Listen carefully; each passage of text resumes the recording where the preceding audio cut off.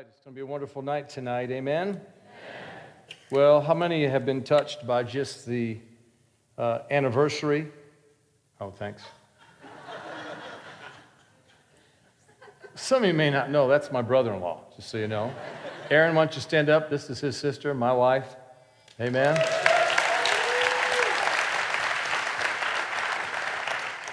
And so we've been around the family, obviously, for some time, and that's why this, to me, is very meaningful. Number one, and of course, you know, he didn't ask me to be one of the speakers because I'm a brother-in-law. You know, I've ministered at the church a number of times, so, you know, that wasn't it. He made comment in reference to the fact, last time I was here, the Lord said, have me come. All right, so I thank God for the leading of the Lord. But every time that I've come to the church from kind of at the beginning, all through these years, it's always been real special for me to be a part of what Mark and Amy are doing. Amen. And they just have wonderful hearts for the Lord. Our conversations over the years that we've had have been extremely stimulating and wonderful, talking about Jesus. And, you know, the backroom talk that we talk about is just how to get it to work better. What can we do to increase the anointing? What can we do to get better results? What kind of things are you sharing, you know, in the day? And he would ask, what kind of things am I sharing? Those are the kind of things we talk about. And just have some really wonderful conversations. Amen. And one of the things that I love, and of course, family helps, but, you know, when we're talking, it's all kind of good. You don't have to protect yourself in what you say. In other words, you can be wrong. I'll say this again, you've heard me say it before. This is a very important principle. If you're not willing to be wrong, you won't be right. You have to be willing to be wrong in order to be right. You have to be willing to lose something in order to actually have it. And you have to be willing to die in order to live. I know we hang on so preciously, you know, with our pride to our opinion. But our opinion at the end of the day doesn't really mean that much. It'd be better to have God's opinion. Amen? And that's what happens, you know, when you get around circles where all they're concerned about is just another doctrine. It gets real heady, it gets real pharisaical, and people get really into whether or not you're right or not. I'd rather, in one sense, you know, not always be right, but get somebody healed than to be right and not have it work at all. Right? I'd be willing to be wrong and get my own prayer answered than to be so perfectly right that I can't even get my own prayer answered, let alone someone else's, right? So when it boils down to it, you know, we have to look at things that we think that are important, and when the end of the day comes, you realize they're really not. You know, think about someone at the end of their life. At the end of their life, what's really important besides God, and even those that don't have God in their life, is people, the people that were important to them. I remember my father on his deathbed, and right before he passed, my sister had come out, and my father and my sister were both a little bit strong-willed, you know. I'm not that at all. I'm actually more like my mom, but anyhow, my sister and my dad are just a little bit, they butted heads a little bit, and I remember because, you know, we were so much more open as a family, myself and my mom and dad. And one of the reasons was because after my freshman year at college, I got really embarrassed listening to a girl that I was dating at that time talk to her father. And every other word was, I love you, Daddy, I love you, Daddy, I love you, Daddy. You know, and she just said it so many times, 2 or 3 times as she was hanging up the phone. And then when she hung up the phone, you know, I'm an idiot half the time. I looked at her and said, man, you really love your daddy, don't you? And then she looked at me and she said, well, don't you love yours? So I couldn't wait, you know, for the next day to make a phone call. So I went to the phone. Of course, you know, it was collect back in those days, you know. You're at college, you know, it's always collect, you know. And Dad, you know, he's on the phone, and we had a really good talk, you know, just things are going on. And right towards the end of the phone call, you know, I thought, here it comes. I got sweaty palms, you know, and I'm just really nervous and really quick. Well, Dad, I guess it's time to go. Okay. Love you, Dad. And on the other end, it was like,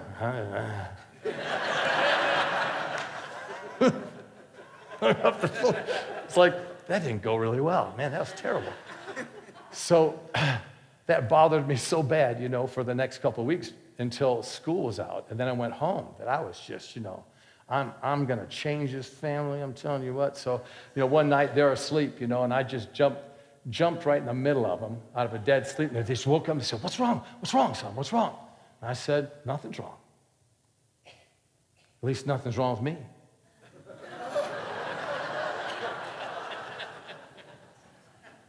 I said, well, what do you need to talk about? I said, I know you love me because you prove it all the time with the things that you do, but you never tell me. And I said, and whether you ever tell me you love me or not, from this night forward, I'm going to tell you I love you. Well, they were just, undone, just crying and hugging me and holding me. We love you. We just grew up in families that did never tell anyone, and and I said, well, is it going to change? Yes, it's going to change.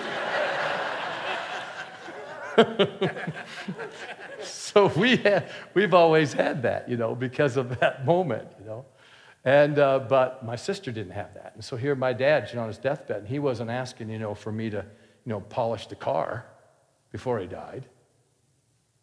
One thing was on his mind. I saw it so clearly. He couldn't talk really well. My sister said, well, Dad, it's time for me to go. And he said, and she said, well, I got to go, Dad. And she leaned down far enough. He reached up, grabbed her head, pulled it right down to his chest, and just kept saying, I love you, I love you, I love you, I love you. 10 times went by, and she broke. And she said, I love you back. And then he was gone. That's it. What was important? That was important. Amen? So this world is real glittery, but almost everything in it will pull you away from the anointing and pull you away from your purpose. So tonight, let's just focus for a few moments, and the things that we share will be minimal, but I believe extremely important because God wants to touch people tonight. I believe there's impartations. I can look at the front row, and I can look at the pastors over here and pastors over here, and, we can just say, you know what, guys, it's time to just do this with God, and just not care about anything. But it's you that are here that's going to take this next phase of what God wants to do. And the testimonies are going to come from you. Amen? And your pastors will be up there, and they'll be rooting you on because the work of the Lord is you. Amen. It's always been that. I know the ministry has stolen the spotlight for so many years and made people to think that the only ones that can do it are those that are called and appointed specially by God to do the works of the ministry. Don't mess with me. I'm anointed. Amen? But that's so far from the truth. Our position is to raise you up to do better than us. Is to take whatever God has accomplished through us and give a piece of that consciousness to you where you actually think you can do it too.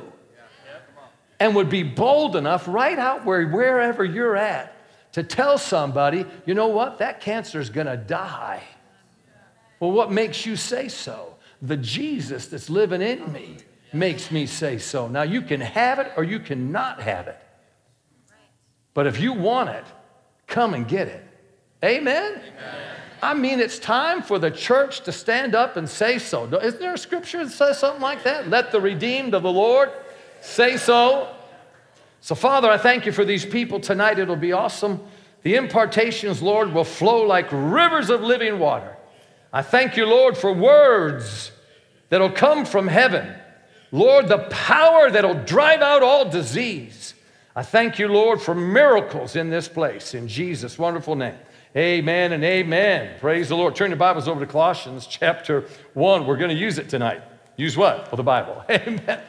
We got off telling stories last night. That's, like I said, I'm not going to take any of it back because when you have such amazing teaching that goes before you, it does really release you to be able to just start to minister to people and do a whole lot more on that particular side because the word's already been given. There's a foundation already laid. No one's going to get weird from a ministry time without a whole lot of one scripture after another when you've had so many wonderful meetings like we've had here tonight and this week. Amen?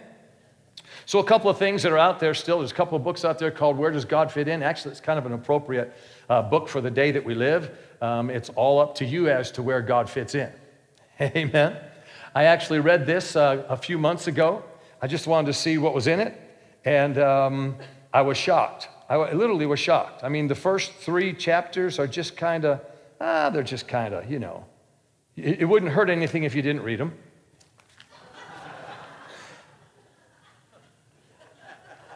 And if you did, you wouldn't get super blessed. You just say, that's nice. But from chapter 4 to the rest of the book, it's worth every penny of $10. I read that, and then I thought to myself, who in the world wrote this?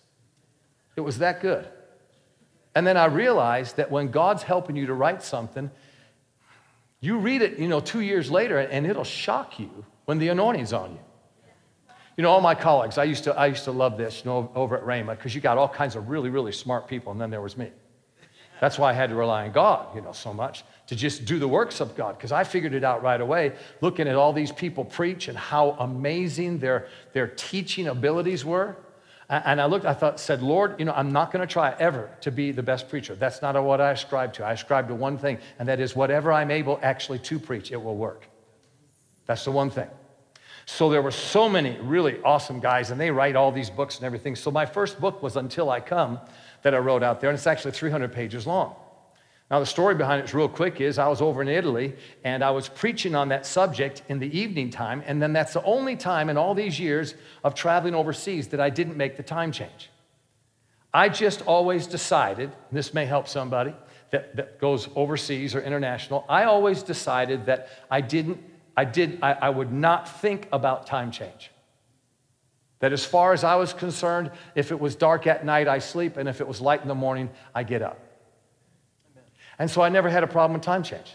It doesn't matter. I mean, you can't believe some of our schedules sometimes. We'll come from the East Coast to the West Coast, back to Colorado, jump on another plane, and go back to the East Coast.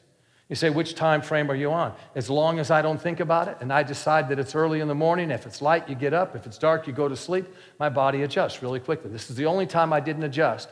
And then what happened is I'd preach, and I'd get back at about 11 o'clock at night, and then from 11 o'clock at night to about 4 o'clock in the morning, I'd just sit there on my little computer. It was a tiny little one, and it was single space, and it was 10 font.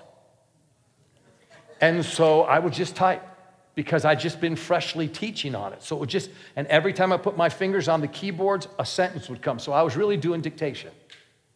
And I would just type. 5 days I typed, and I got done, and I said, man, that's all I've got. And I looked at my data, and it said that there was 102 pages. I said, well, I guess that's all I can write. My first book, 102 pages. So I took it to the editor and gave it to her, and she put it in 12 font, double spaced, and it blew up to 300 pages. And it really shocked me. And so then I especially went to Doug Jones, and I said, hey, Doug, I said, the book you're working on right now? I said, how many pages is it going to be? He said, well, it's about 160 pages. I said, how long have you been working on it? He said, for about 3 or 4 months. I said, when are you going to be finished? In about another couple months. He said, are you working on a book? I said, I am. He said, when are you going to be finished? I said, well, I'm already finished. He said, when did you start? I said, just last week. He said, how many pages is it? I said, it's 300. Now, let me just tell you this. I just want to share this with you. Pride goes before the fall. Because I've never been able to do that since. You know what I mean? Like, you shoot yourself sometimes. Like, why did I do that? Keep your mouth shut and write more in 5 days. You know what I mean? And now it's like a couple months. But anyhow. So just to say that when the Lord's helping you to do something, you go back and read it. It can even cause you that wrote it to go, I can't believe I knew that. And it actually blesses you back. Amen. A couple of these flash drives are out there. You certainly can take a Sharpie and get rid of the picture. That's real easy.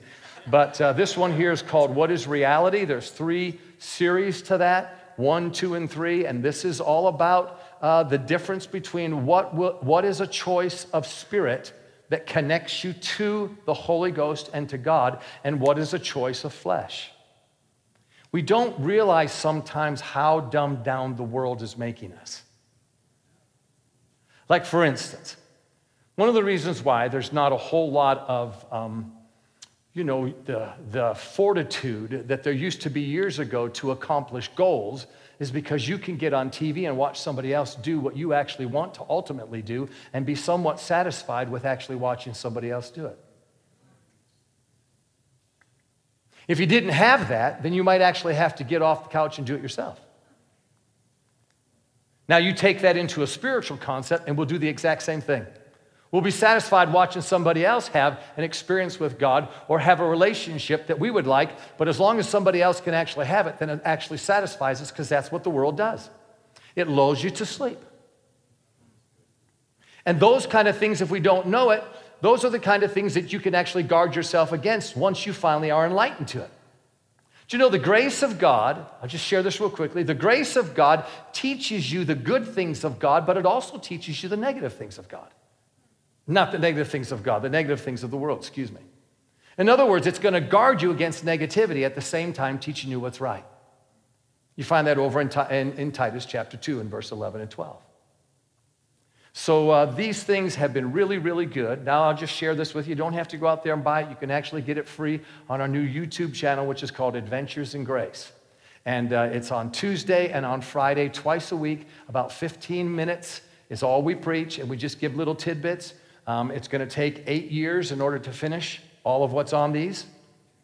There's actually 84 hours on this. The other one, there's 87 hours. And the third one, there's about 30 hours. So when you put that all together with just 15 minutes twice a week, it comes to about 8 years, okay? So you can either have it right now or you can wait 8 years and have it for free. Praise the Lord. But we're already seeing that there's a lot of folks that are actually very, very much enjoying the material because it's all about developing a tangible relationship with God. Let me pose a question to you. What's the possibility that the kind of idea that I had when I grew up about a relationship with God had more to do with being connected to the church and being a good person, if I could be a good person, than actually sitting down and talking with Jesus and having an ongoing, every single day, one experience after the other of God coming off the pages of Scripture and getting into my life? Is anybody out there that also kind of grew up that way? Maybe the emphasis was about just getting you saved and having everybody come up and hug you because now you're part of the body of Christ and you can go ahead and sign your name to a register. But as far as going further than that, because, we can rejoice in your salvation, but that's just the start. Like, for instance, you could go out and be a part of every single marathon that's out there and not actually ever run one. Just start it, but not finish. He's the author and the what? The finisher of our faith. And he delights in a good finish. Amen? So thank God we're saved, but what's next? What's next is enjoying the person that you actually came into relationship with. I didn't marry a love letter. Erin writes really, really well. If she were to write something, it has a lot of meaning to it because she can write really well from her heart. But when I read something she writes, what does it make you want to do but actually get with the person that just got through writing that? What about when you're on the road and she sends some of these emojis? I don't know where she gets them, I don't have them on my phone, but there's places you can go to get some of these really cool emojis. What if there's a really cool emoji she sends you, it might have a little kiss attached to it or something. Will that make you want to get home and kiss her? Wouldn't it? Or are you satisfied with the emoji? See, some that are married a real long time are thinking, I don't know what I should say about that.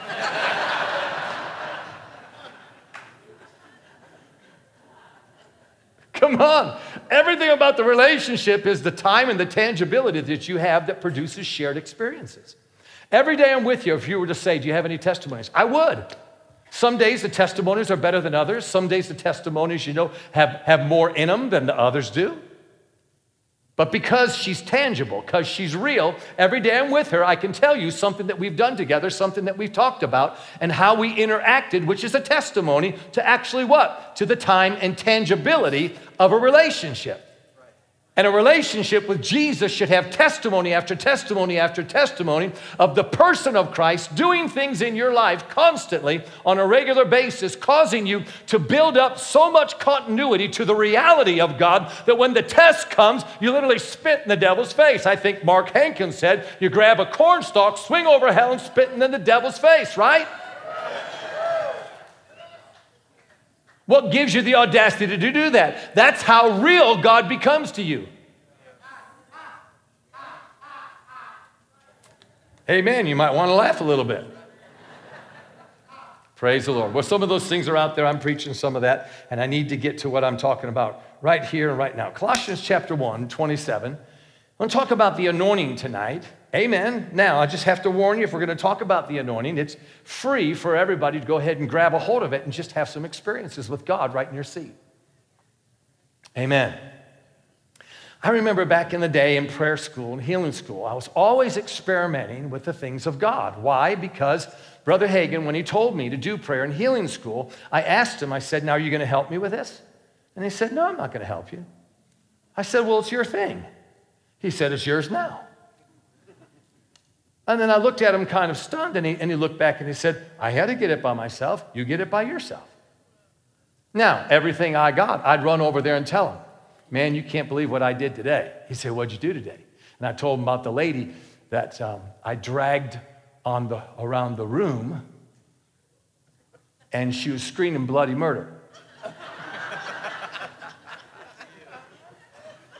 And his eyes just got big, and he looked at me and said, what happened? What happened? I said, halfway around the room, power of God hit her. I heard her bones crack and pop. She went from walking in like this to being completely perfect, and then outran me the rest of the way. He slapped his leg like that. He said, yeah, that's right. And then for 2 hours later, he'd tell me stories like that of things I'd never heard. Half the time I'd look at him and said, you did that? And he said, yeah, I do that. And I said, never seen you do that. He said, well, Brother Jim, let the ignorant be ignorant still. He'd always do something like that, just to kind of give me a hard time. So I was always interacting with him, trying to learn, experimenting. I remember one time I went over, I'd been in prayer, the anointing of God was upon me, and I said, I'm just going to experiment with these kids because, they're all on fire. There's about 300 that would come to prayer school. I went over there early and sat in a chair and put my hands on the other two chairs. I sat there for about 15 minutes praying in other tongues and released the power of God. Now, they told me I couldn't get it into plastic, but I proved them wrong. I didn't get it in plastic, but I smothered it on. I smeared it all over the plastic. Amen. Like it'll go into cloth, right? Porous. It goes into things. We're going to share that in a minute. But I just rubbed it on the seat. And then we got up and we started ministering. I'm halfway in the middle of ministering and preaching. Those three people jumped out of their seat, took off running, bouncing all over the room. Why? Power of God came out of those seats, got into their bodies, and they didn't know what was going on. Amen. You're experimenting. And when I saw that it came to pass, I realized, holy smoke, man, there's something in there. Praise the Lord. Amen. Amen. Amen. Why do a quick draw if you don't have any bullets? Right? And if you have bullets, you got to know how to pull the trigger. Right? So we would do this all the time, experiment with these things. So when we're reading something like, to them God willed to make known what are the riches of the glory of this mystery among the Gentiles, which is Christ in you, the hope of glory. Now, this isn't in a figurative sense that he's in you. This is in a real sense. See, spiritual things are real, much more real than physical things. I remember Brother Hagin making this comment so many times. You've heard me probably make it before, but he said, when I lay in bed at night next to Aretha, my wife, the Holy Ghost is more real to me than she is. Now, that doesn't mean he couldn't reach his hand over and touch her. It means when he's laying in bed, he got quiet. Be still. What's the rest? And know that I'm God. Now, the word know doesn't mean be still and have some more intellectual doctrinal knowledge about God, the God that you know about but have never met. It doesn't mean that. It means when you're still, your spirit can experience him. When Jesus said in John chapter 10, verse 15, which is one of my favorite verses, he said, as the Father knows me, even so I know him. The word as is a preposition. It means in the same degree and under the same conditions. So what he said is in the same degree and under the same conditions that the Father knows me, I know the Father.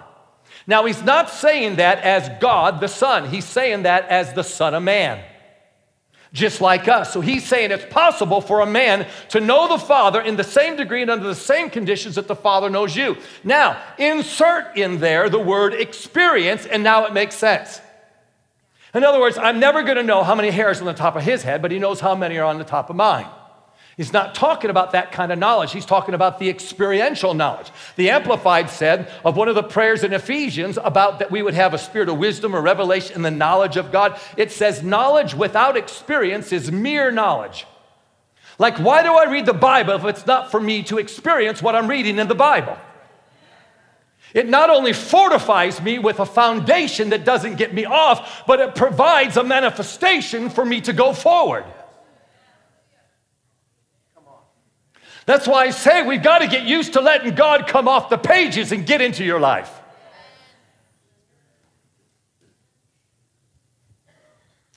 Hallelujah, hallelujah, hallelujah. I've told this before, I'll tell it again for the sake of context. I was studying on my Bible program. Did I say this the other night? About my Bible program and putting in the word? I don't think so. So I was wanting to say, well, I'm going to study on fasting. Not that I want to do it, I just want to study on it. One thing to study on it, another thing to do it, isn't it? Just like anything else. So I put in, can you follow my fingers? Fasting. Jim can type. And I hit send, and it came up, believe. And I thought, that's odd. So I went ahead and moved the cursor up, clicked out on it, went fasting. And it came up, believe. I said, that's odd. I mean, that's really weird. Why did it do that? So I put the cursor up, clicked on that, and went fasting. Send. Believe. And I said, all right. I see what you're doing. Took me 3 times to figure it out. It's the blonde hair. You know, I got a blonde hair joke the other day from Mark Hankins. Thank you very much. I've always enjoyed the fact when you tell a blonde hair joke about women, but he went ahead and made a blonde hair joke about men. I didn't enjoy that too much. So ladies, from here on out, I won't enjoy the blonde hair jokes about you. Amen. 3 blonde men. It's like, whatever, Ted, you know? Anyhow, here I am, and believe me, I said, okay, I see what you're doing. You're messing with my computer. I said, that's all right. I said, so I'm a little slow, but what you want me to do is obviously read something about believe, not something about fasting. So I'll go ahead and read it. And it was vines. And it was about Genesis chapter 15. Pastor Mark talked about that unique chapter there where, you know, God had already given Abraham the promises, but Abraham came to God and said, how do I know that I'm going to have a child? And God said, go out and look at the stars and see if you can number them. Now, I love this. He gave him something that he already knew how to do. That's a whole nother sermon, but isn't it interesting that Jesus didn't use scripture on the normal people? He used scripture to straighten out devils and to straighten out what? Pharisees. But guess what he did to the normal people? He talked to fishermen about fish. He talked to iron workers about iron. He talked to Mary and Martha about what? You know, food and preparation, right?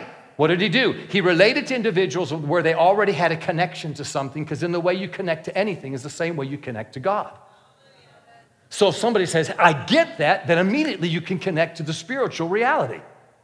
So what did God give Abraham to do? Something real difficult, like, you know, when you can tell me the theorems, you know, and all the theories that go along with geometry and calculus, and he's like, I don't even know that. See, that wouldn't be a loving God.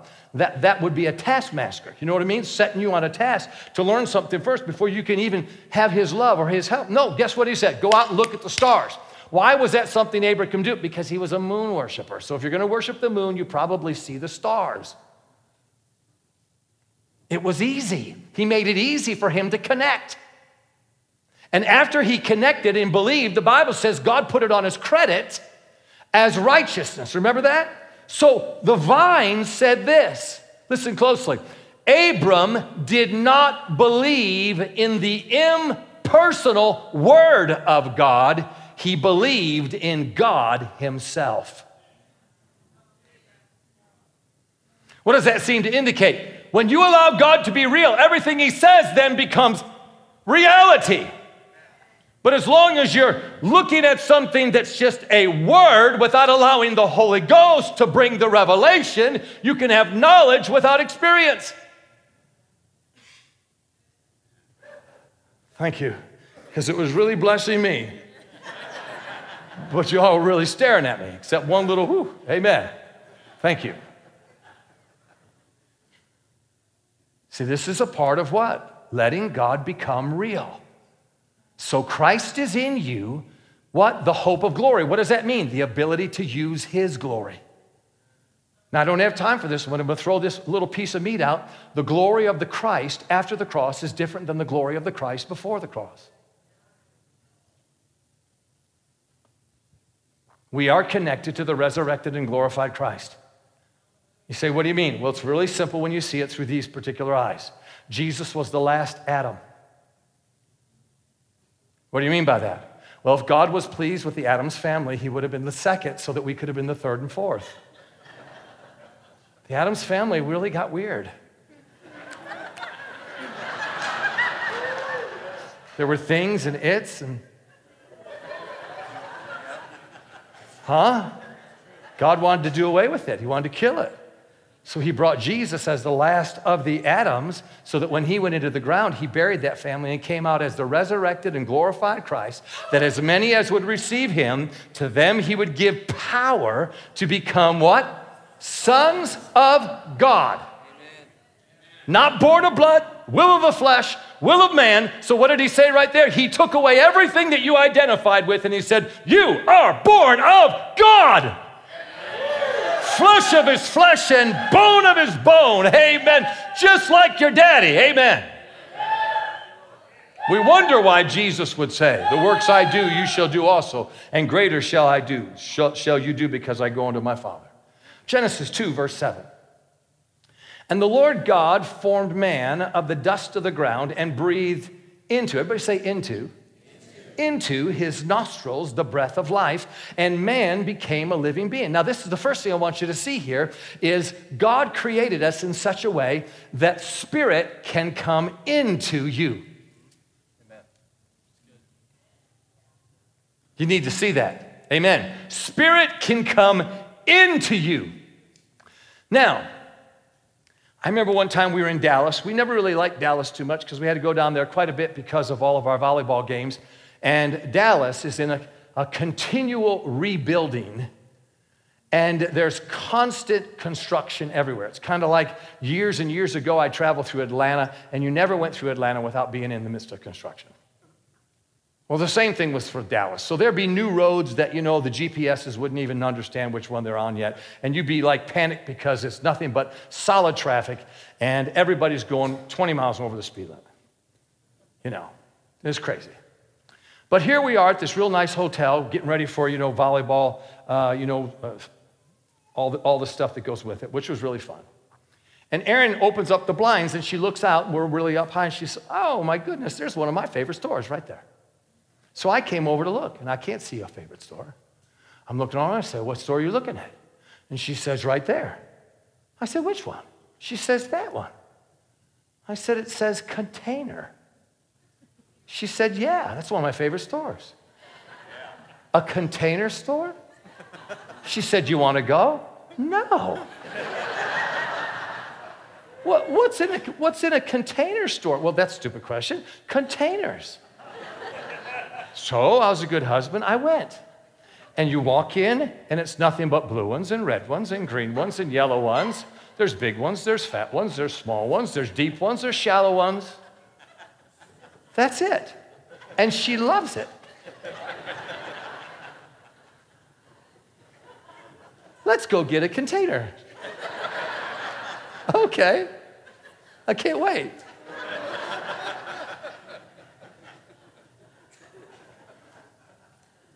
God made the perfect container.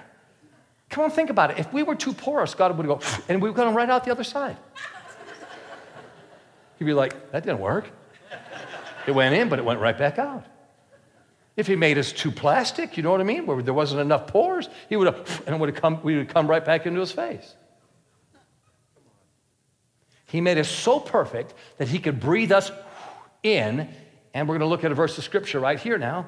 Come on over, if you will, to Luke chapter 9. He could breathe us in. We could go into that container. And then you're going to see something about the next part.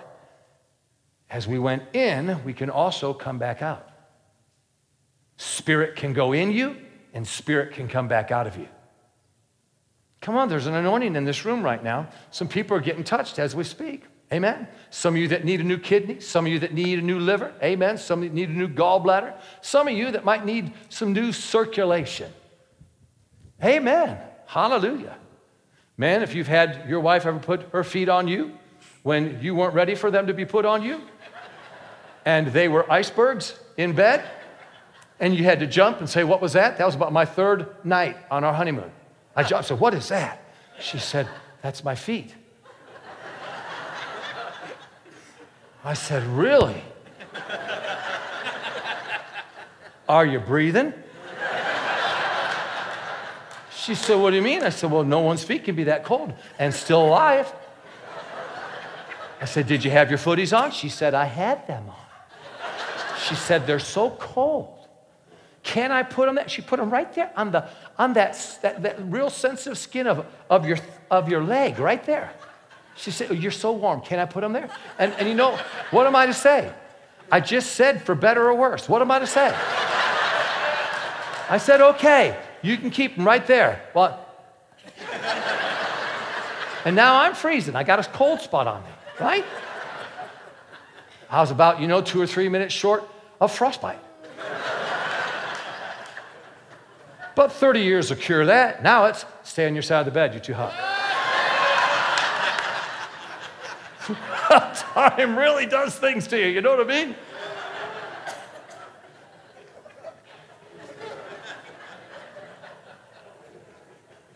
Now it came to pass, verse 28, about 8 days after these sayings, that he took Peter, John, and James, went up on the mountain to pray.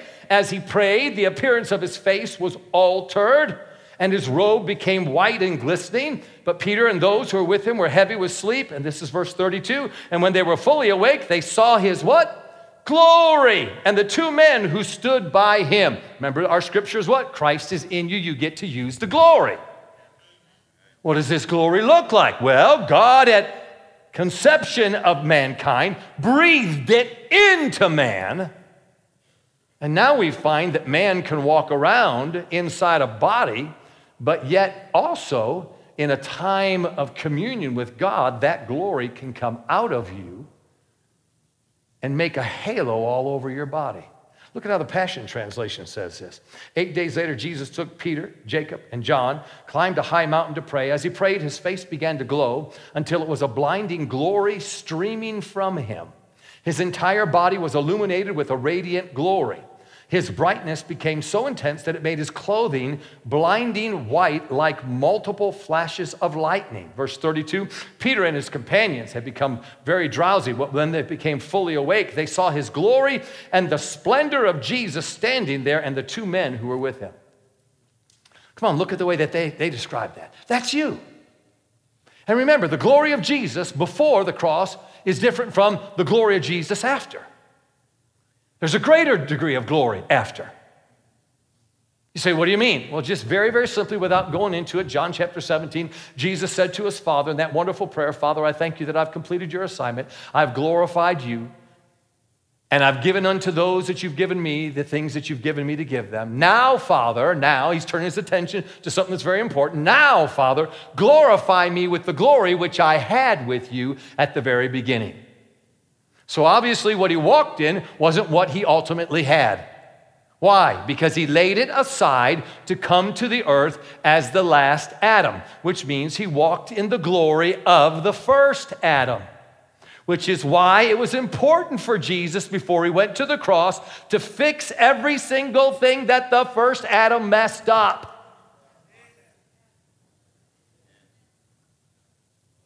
I mean, look at his first miracle. He turned water into wine, and he didn't even want to.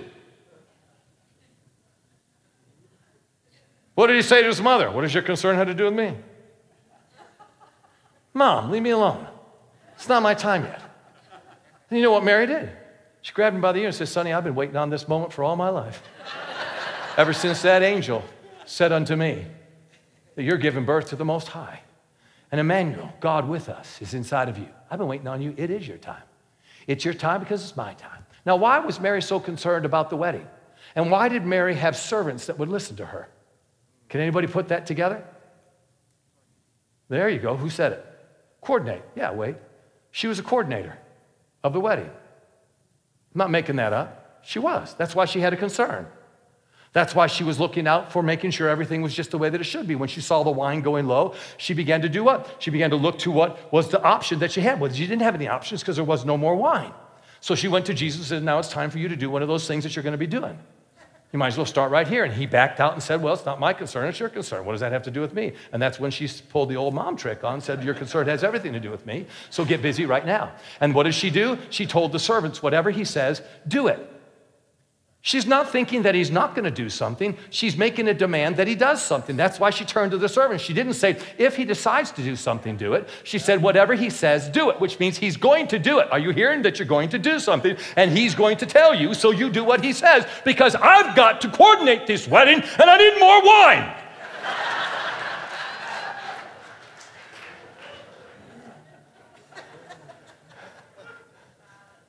Now, those were the conditions for his first miracle.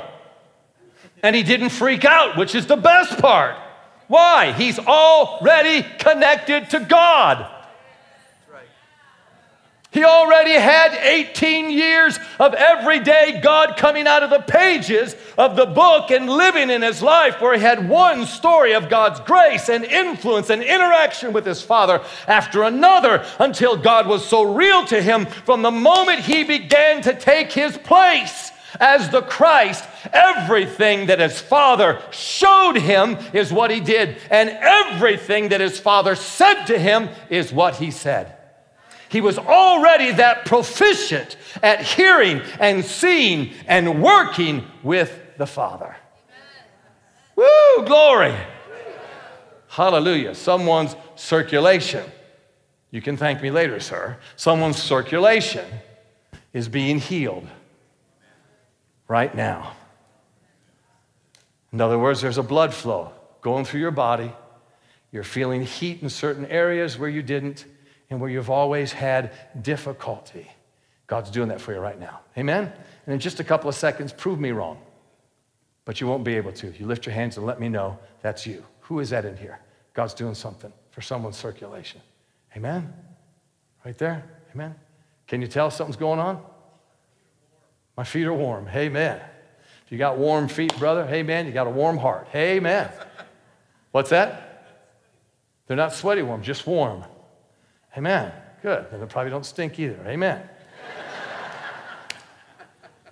The Lord knows how to do it. Amen. Praise the Lord. Come on, let's go a little further with this. So what do we see here? We see that God breathed glory into him, and then Jesus was able to, in a time of worship, that glory came out of him. Do you know the glory will come out of you because the glory has been breathed into you? Every single one of you, the glory will come out of you. But you got to believe that it'll come out of you. You got to believe that you can use it. Amen? It's one thing to be saved. It's another thing to experience your salvation. The moment you begin to experience it, you'll begin to enjoy it. Then it's another thing for you to actually want to enjoy it on a regular basis. And then even again, another thing to take the enjoyment of God on a regular basis and then use it on purpose.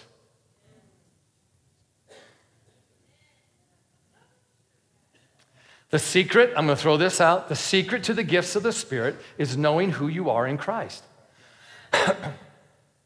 What do you mean? The more you know who you are in Christ, the more you will be inclined to step out of your comfort zone and give what you know you do have, which is more than enough to get the job done. And if God needs to help you with a gift, it'll be there to accompany your faith.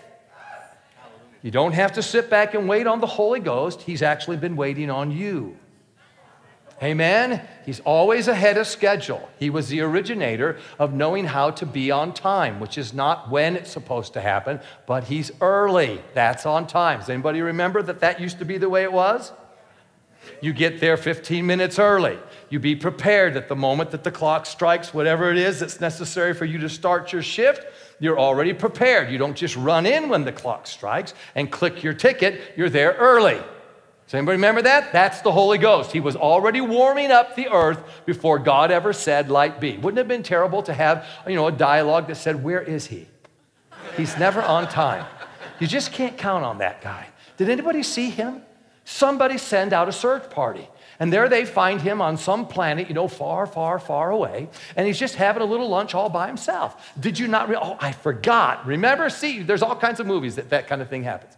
But that wasn't the Holy Ghost. Why? He was in the huddle. On 3, break. Where are you going? He's going to where he needs to be in order to warm it up so that when Jesus goes back to take the ball and pass it, the Holy Ghost is already where he's supposed to be to catch it, manifest it, so the Father can look it over and say, very good. That's how God does what he does. So what's the Holy Ghost doing right now? Come on, the next few minutes. He's warming things up. He's working in this room.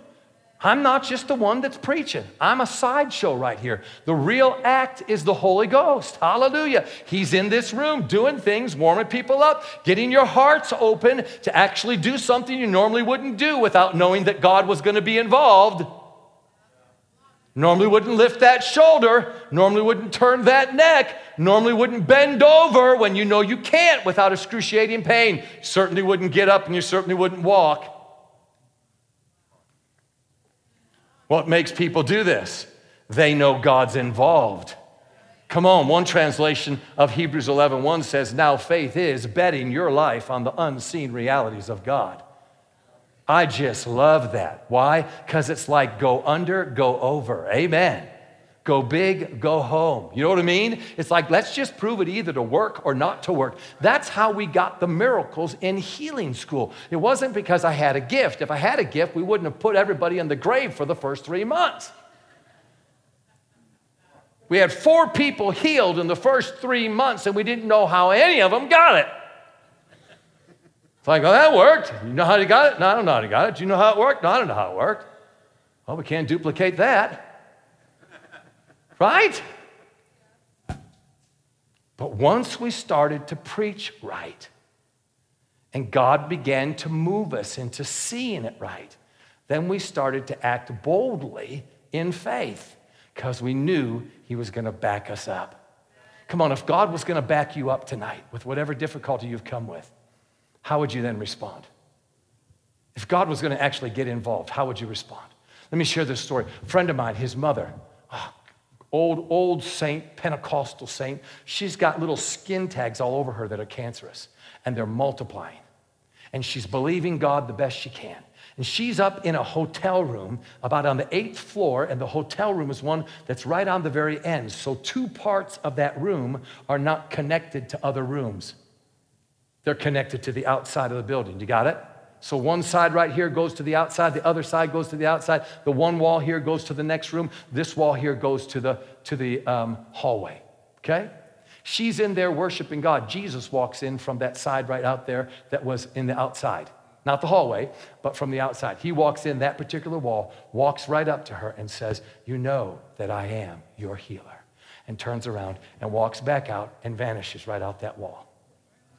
From that very moment, every single one of those little cancerous tags that were on her body, they dried up, and within 2 or 3 days, they all fell right off her body.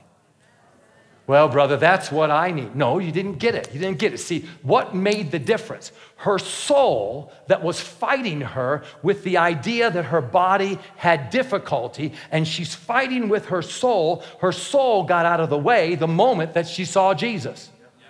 Huh?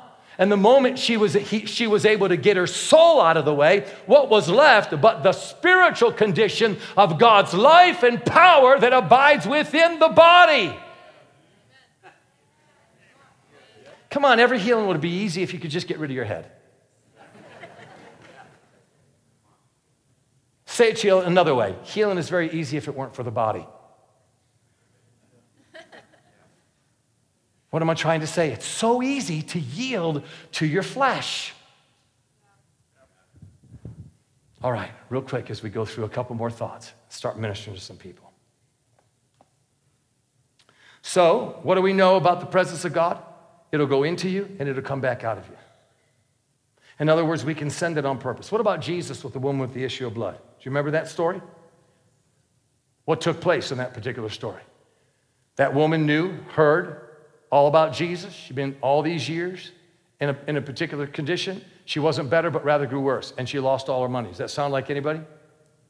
Sounds like way too many people.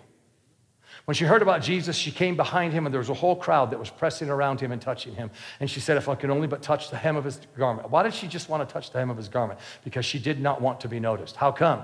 Because she was someone that was unclean. And in that day, they put her on one part of the street corner so that no one would go there. They quarantined her. I guess we know a little bit about that in these days. Maybe she had to wear a mask. Who knows?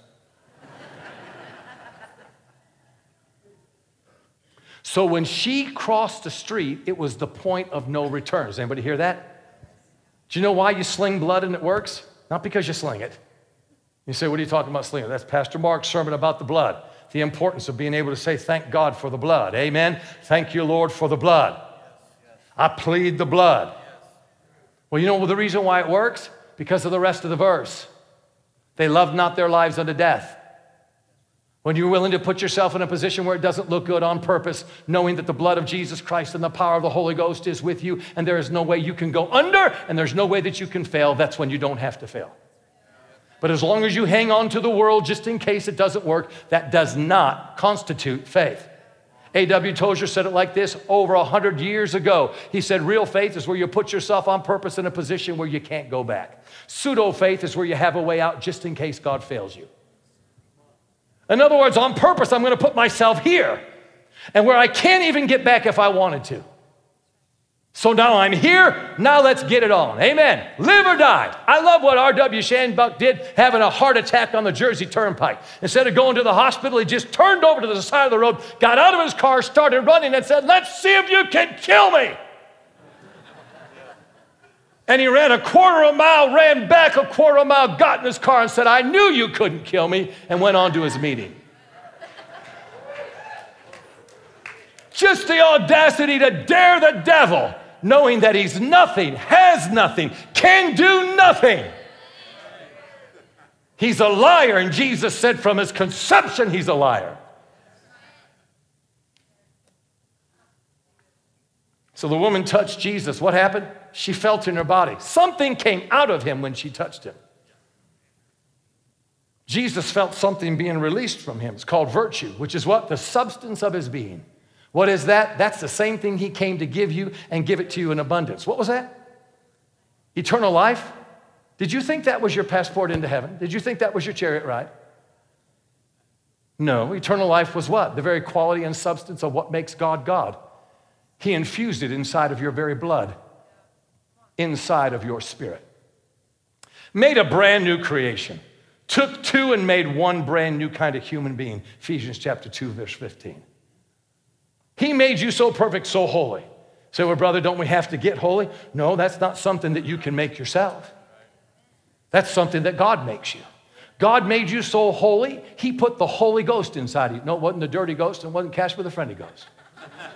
It was the Holy Ghost that came to live inside of you, which means you have to be holy on the inside. That's something that redemption does for you. Makes you so perfect, makes you so holy that God could literally step inside of you. And the new creation is not God just walking with you like he did with Adam. The new creation is God living inside of you, and he brings his glory with you so that you can use the glory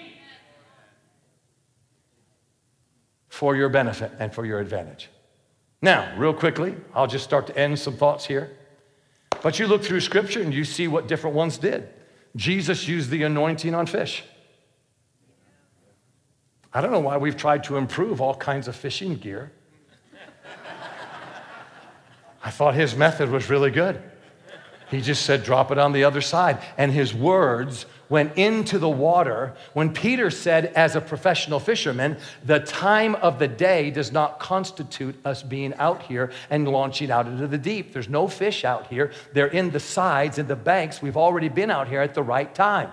But nevertheless, at your word, I'll do what you said. Well, the word was something that was not only obeyed by Peter, but it was obeyed by the fish. When he spoke it, the anointing rallied all the fish on purpose to jump into the net. Didn't have to make the nets do something. They jumped into the net. Does that not show us we make things difficult? In other words, how many options do we possibly go through when we could just go straight to God? Do you know how many people I've heard say in this manner after they've done every single thing in multiple doctors and got to the point where the doctor said there's nothing that we can do, and they said, I've gone to every single person, I'm going to have to believe God. And usually to those people I said, well, finally, you're in a place to get healed. Well, what do you mean?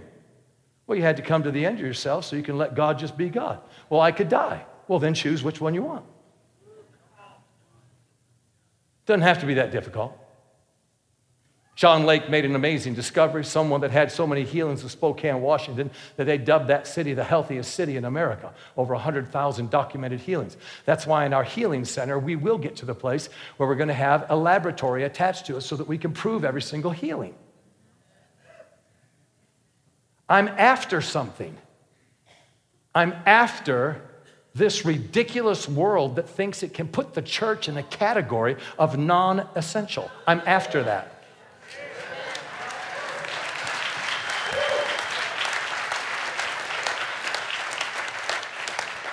Put so many documented healings out on social media until somebody has to actually own up to it. I mean, if I didn't have my wife over there to help temper me, I would have already gone crazy on social media with a bunch of idiots that when I put my advertisement out there for our healing centers, said things like, yeah, he'll pray for you if you give him enough money. Scam artists, and I'm wanting to say, you don't even know me. And the scriptures say that if you answer a thing before you know it, you're a fool. So you fool, well, I dare you to come to the meeting and prove me wrong. I'm wanting to do this. She says, you can't do that. You can't do that. She hold my hand, but you can't do that. I'm wanting to do it. I'm wanting to do it. I even went to my own little room and started to do it. And then I thought, if she finds out, you know what I mean? It's not going to be good.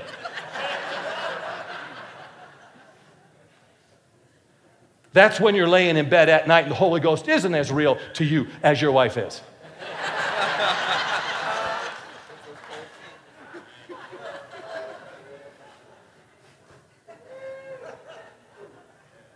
Look at what Jesus did with the fish. Come on, go further. Look at what he did with bread. Look at what he did with wine. Come on, look at what some of the Old Testament prophets have done, and here we are, sons of God. They didn't have a consciousness like we did, but they understood a principle. The Spirit of the Lord came upon them. They believed him to be upon them, which gave them an advantage to do things that normal people wouldn't do. I mean, if you lost your axe head and it was in the water, and you wanted to get a new axe head, what would you do? You'd probably go to the True Value hardware store and take the ministry credit card.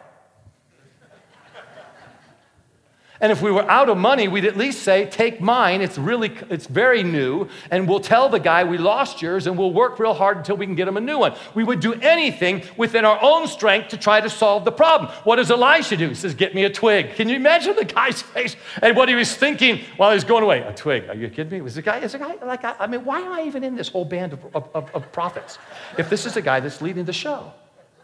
I'm going to get a twig. For what am I getting a twig for? You can just hear the guy just kind of thinking out loud. Okay, I got a twig. I got your little twig here. Is this the little twig that you were wanting? Here's your twig. Take that little twig right there. And Elisha takes the twig, puts it in his hand, and the anointing that is in the mantle that's on him, which means it's now in him, goes into the twig. Remember, the power of God goes in, and the power of God can come back out. So what's on him, even if it's not in him, what's on him can get smeared on somebody else.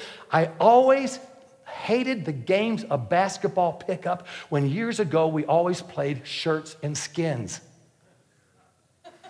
Because my whole life, I can work real hard and sweat a quarter of what other people sweat. You know what I mean?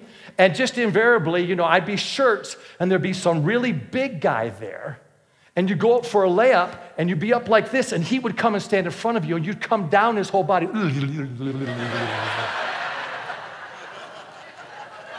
you're like, oh my God, I think I even tasted that. Oh. He slimed me.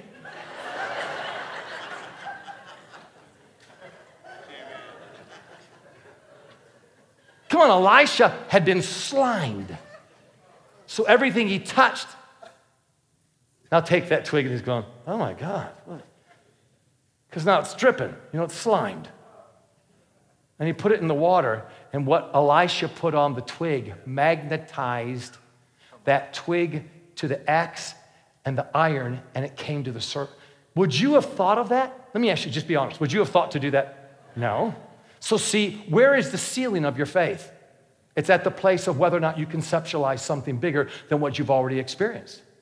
And so if you've already experienced not what you want to experience, then you've capped yourself unless you can have what? Unless you can have a bigger consciousness to see something beyond what you see. Isn't that the reason why Paul said, now unto him who's able to do exceedingly abundantly above, infinitely beyond your highest prayers, thoughts, desires, hopes, and dreams, according to the power that works in you. See, you don't have to jumpstart this power and get it to work. It's already working in you. There's glory in you that's waiting to come out of you and do something you can't do on your job, with your family, with your husband and wife, amen. Wherever you're at in your body, the power of God is looking to do something, but you've got to release that power by faith. Now faith is betting your life on the unseen realities of God. Look at what Jesus did. He went from one progression to the next progression to the next progression until he met death face to face in a little girl that had been dead just a few minutes and her body was still warm, and he raised her up. And then he went for the next progression, which was a young boy who had been dead a couple of days, and he was in a funeral procession. Remember, in those days, they didn't have preservatives like we do. Hostess cupcakes, Twinkies,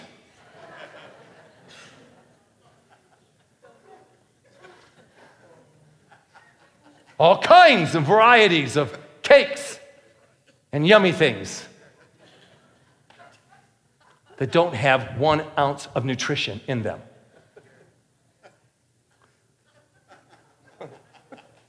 Chemicals, orange chemicals, brown chemicals. Don't you just love this Twinkie? Come on, we were eating these things years ago, but no one knew how bad they were, so we never suffered. It wasn't until somebody told us that there's nothing good in there, and then we started to die from them. It's just like before anybody knew if you thumbed a ride, you wouldn't get abducted. We thumbed the ride all the time. And then when people thought if you thumb a ride, you could get abducted, and then we stopped, then people started to, you know what I'm saying? We drank from the same hose, a whole football team. Yes. And there was always somebody to put it in their mouth. And you're like, come on, man. And we never got sick. Huh? I said we never got sick. We didn't know enough to stay home when we were, and sneezing on people. And people didn't get sick. And if they did get sick, your parents would always say, you're fine. Wouldn't they? Did anybody have the mustard plaster on your chest? Did anybody have that when you were young? To draw out the heat? It wasn't even Vicks. She went to the pantry.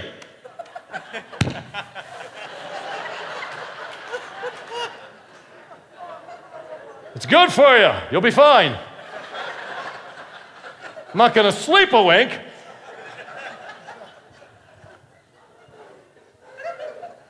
You gotta love the old timers. They never bought into it. My dad throws me a pass in the front yard, and there's the light pole. And I'm running like this and come like this, catch the pass, and I'm on my back. The only thing that saved me was it was Halloween, so there was all kinds of corn stalks around it. I'm sitting there seeing stars. He walks through and says, you're good, let's go, another pass. Your arm's hanging like this. He said, it's fine, let's go.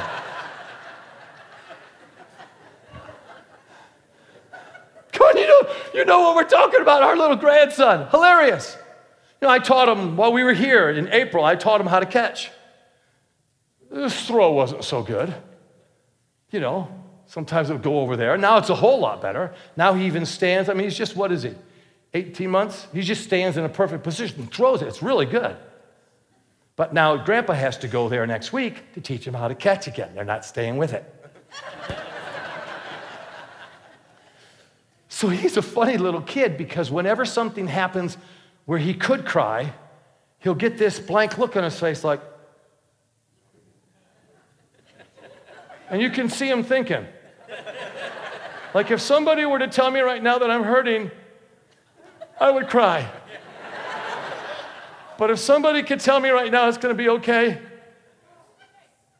It'll be okay. So he's holding a football, and he tripped, and he falls right on the ball, on his stomach. Of course, he's only this high. On his stomach, rolls over and bonk his head on the hard floor. And instead of getting up, saying anything, I got a picture of him. He just froze. Head, belly on the ball, head on the floor. Froze. And you can see if you take the picture, like his eyes are open, so he's thinking.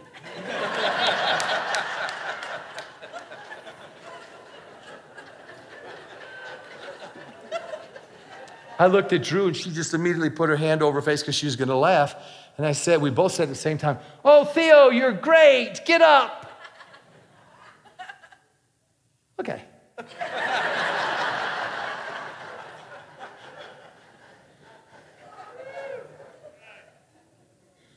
So here I am in the Rhema Singers and Band. I'm coming from a Baptist, so I'm not even Baptist-costal yet. Close. Leaning toward it, but not fully. Everything's new. Everything's new. These people dance in the Holy Ghost. I want to do that sometime, but I wasn't yet brave enough to do it. So I wanted to pick a place where no one could see me, but then that never existed. So I had to jump in one day, and I became a little more Pentecostal, little by little by little. So now I'm in the group, and because I was one that used to work out, used to is the word, so I was stronger than most everybody else. So they said, we're going to assign you to the prophet. Make sure you don't drop the prophet. Well, in the Baptist church, we didn't have those. So my immediate thought was, I thought this was a nonprofit organization.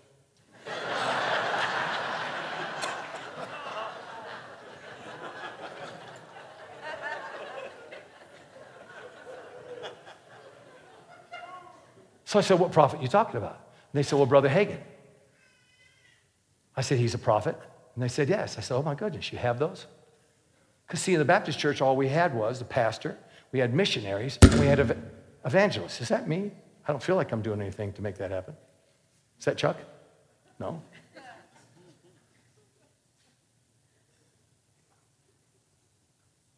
So they explained to me, I said, why would Brother Hagin fall? They said, well, the anointing gets in his legs especially, and he'll get real wobbly. So if you see him start to wobble, you got to get up there. So I'm thinking, wow, this is a really awesome responsibility. And so the first time that I was able to fulfill my duties was at camp meeting with 20,000 people. And all of a sudden, he's at the platform, and he would do things like this. He would hold on to he'd start laughing, and he would go like this, and then he would go like this to the side, and then he would go like this to the side, and I'm thinking, if you just move your legs a little bit, you'll be fine.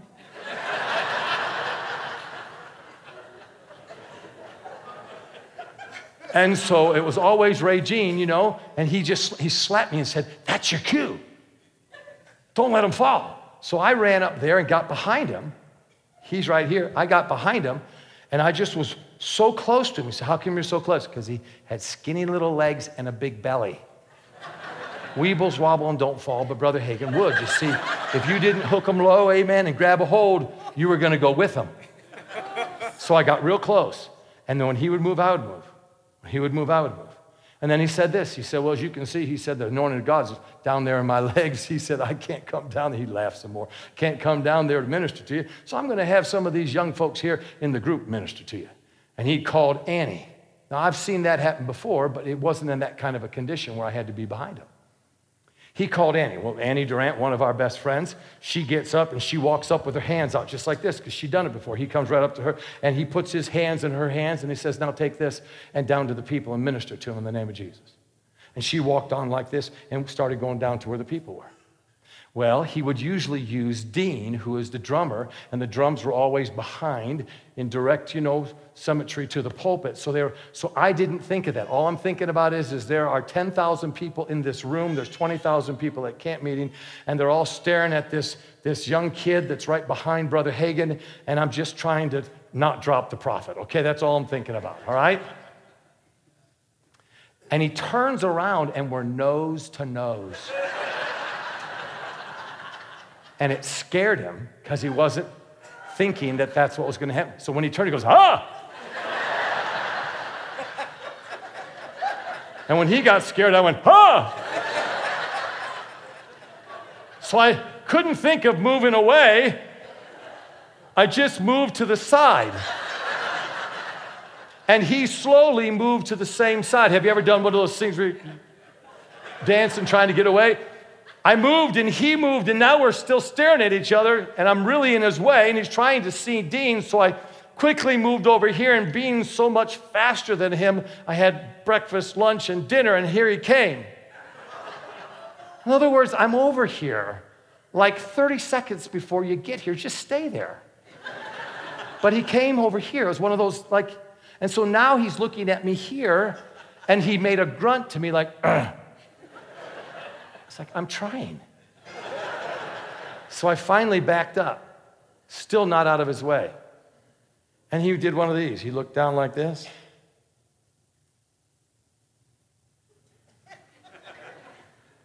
And then he said, all right, I guess you'll do.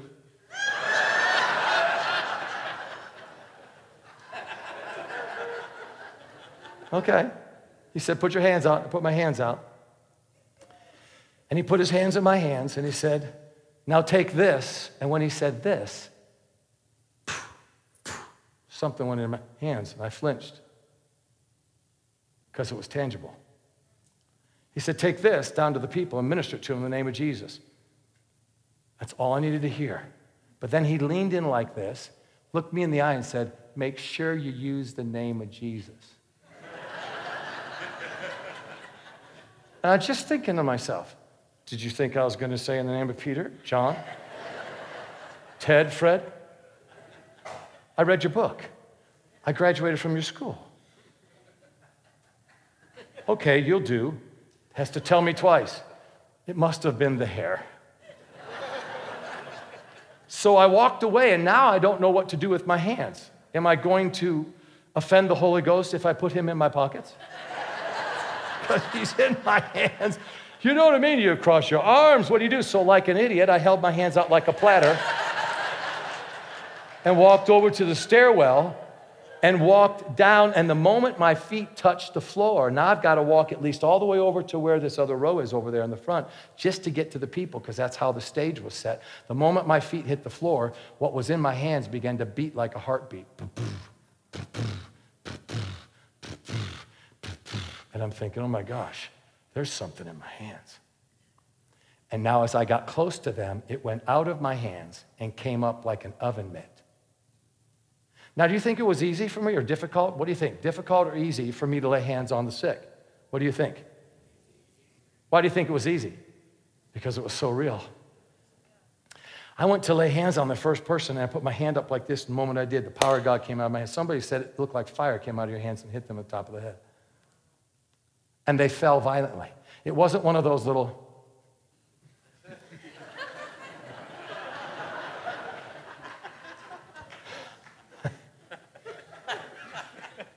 We caught thousands of people in Brother Hagin's meetings.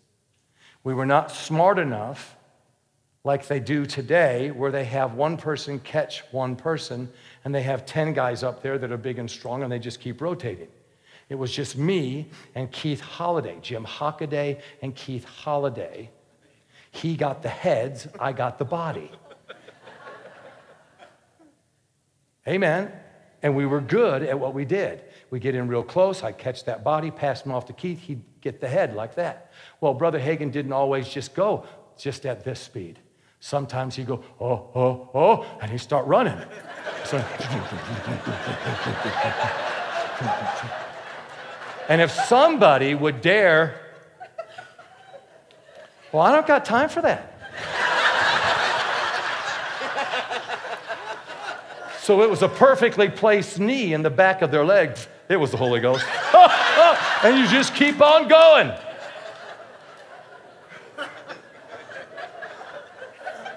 There were times I caught jackets and no one was in them. One time I caught hair and no one was in it. And for a split second I thought, what's the front and what's the back? And for that split second while I was determining how to get it back on, she went. opened her eyes and reached up there and grabbed it and stuck it, and then went right back down.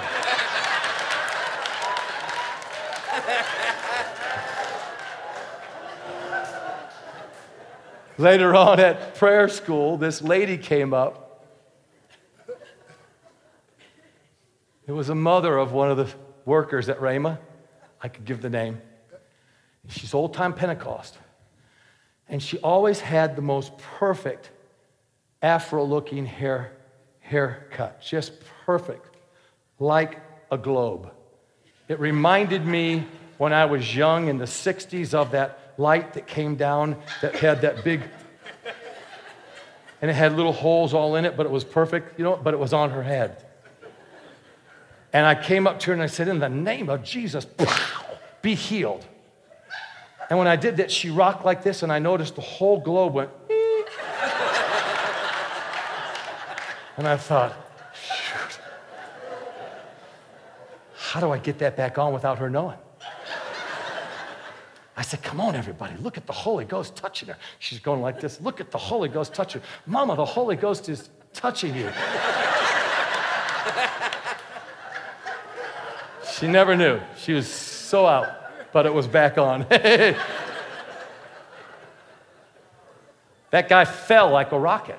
And now I'm starting to lay hands on people, and they're falling like crazy, just like you're hitting them over the head with baseball bats. And temporarily, I stood back for a moment and looked at my hands, and the thought that went through my mind was, just because you're not trying to even be funny, just because that's what I'm loaded. It's like you got bullets.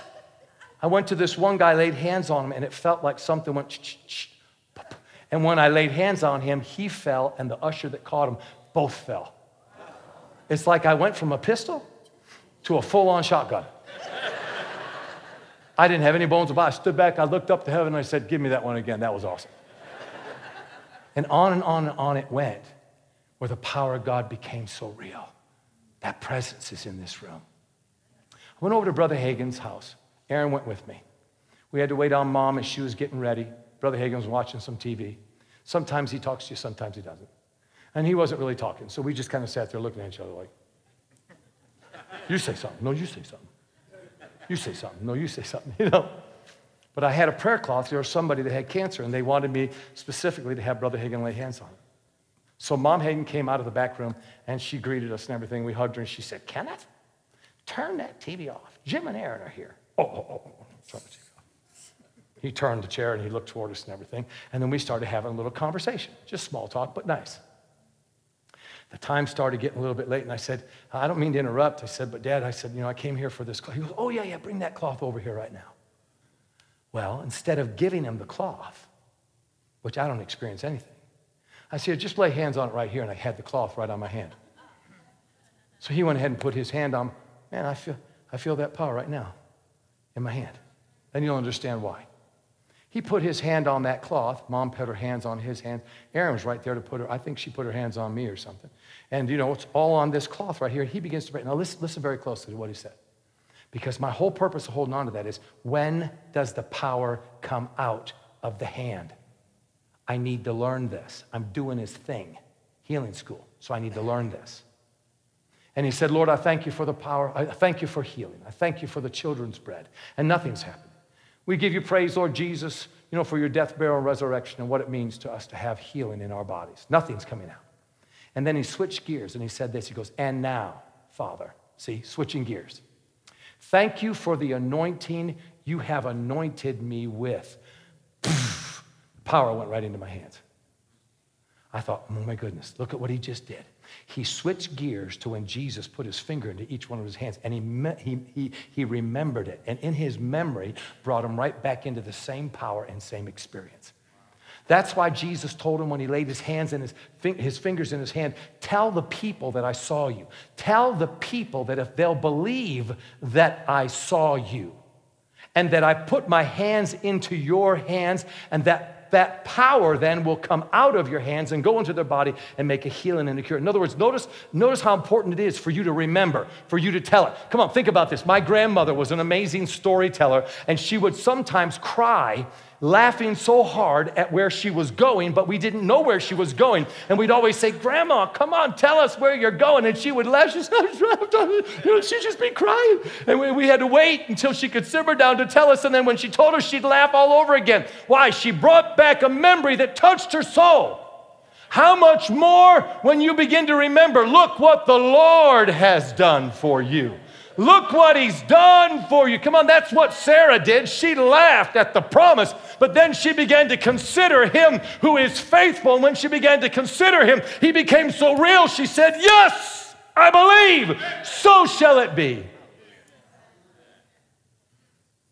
That's what's in this room right now.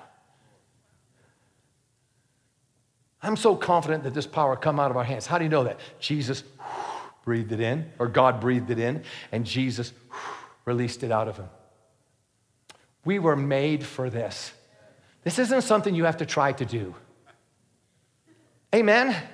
It's just like being a sheep. I don't like the comparison. Do you? I don't like it. But I saw a video of a bunch of sheep in a pasture over in Ireland or Scotland. And all these, visitors, they got out of their bus and they were kind of trying to get the sheep. Here's a sheep, trying to get them. And the sheep weren't paying attention to them. In fact, the very opposite. The sheep were actually looking that way, which means something else was looking at the people. Don't mean to be rude, but put it together and you understand exactly how the sheep were standing. They were standing in this direction, the people were over there. And they didn't even lift their head to their voice. Why? Sin speaks a dead language and means nothing to me. My Father speaks my mother tongue, and I hang on every word. That's what Romans chapter 6 tells us. As soon as the shepherd came into the flock and he said one thing, every little sheep lifted their head and looked at him and pranced over to him. And all of a sudden, I got it. Now I know why I'm a sheep, because it's in my DNA as a sheep to hear him, to know him, and to follow him. That's not something I have to learn how to do. It's a part of being a son and daughter of God. Innately within you, you hear his voice, you know him, and you follow him. You don't have to work on that. That's something as the way he made you. And so it is by being a human being made in these bodies. The anointing was made to go to the container store. I guess God likes that too. And he made you a container to receive of the anointing and to reveal the anointing back out. Miss Cody, you've had that book on your lap for a while. Let me just pick this up for a second. Woman to a woman, let me put it to your cheek and tell me if it's frigid cold or if it's what? It's warm. She goes, it's warm. Why do you think? Because she's living. Isn't that interesting that it came out of her, went into that book, and I could take it to this cheek, and it came out of the book and went into her skin. You just found out what divine healing is all about. You don't have to worry about receiving healing tonight. You are made to receive the anointing. God made your body to absorb. Come on, Bounty, the quicker picker-upper. You were made to absorb the presence of God. Is there anybody in this room, you've had some bad report, like from some sickness or disease? The doctors don't give you a lot of hope, whether it's chronic or whether it's, what's the other word? Terminal. Is that you, sir? Would you come on up here? We're going to kill that. Amen. How do you know that? Because something's going to come out of me and go into him?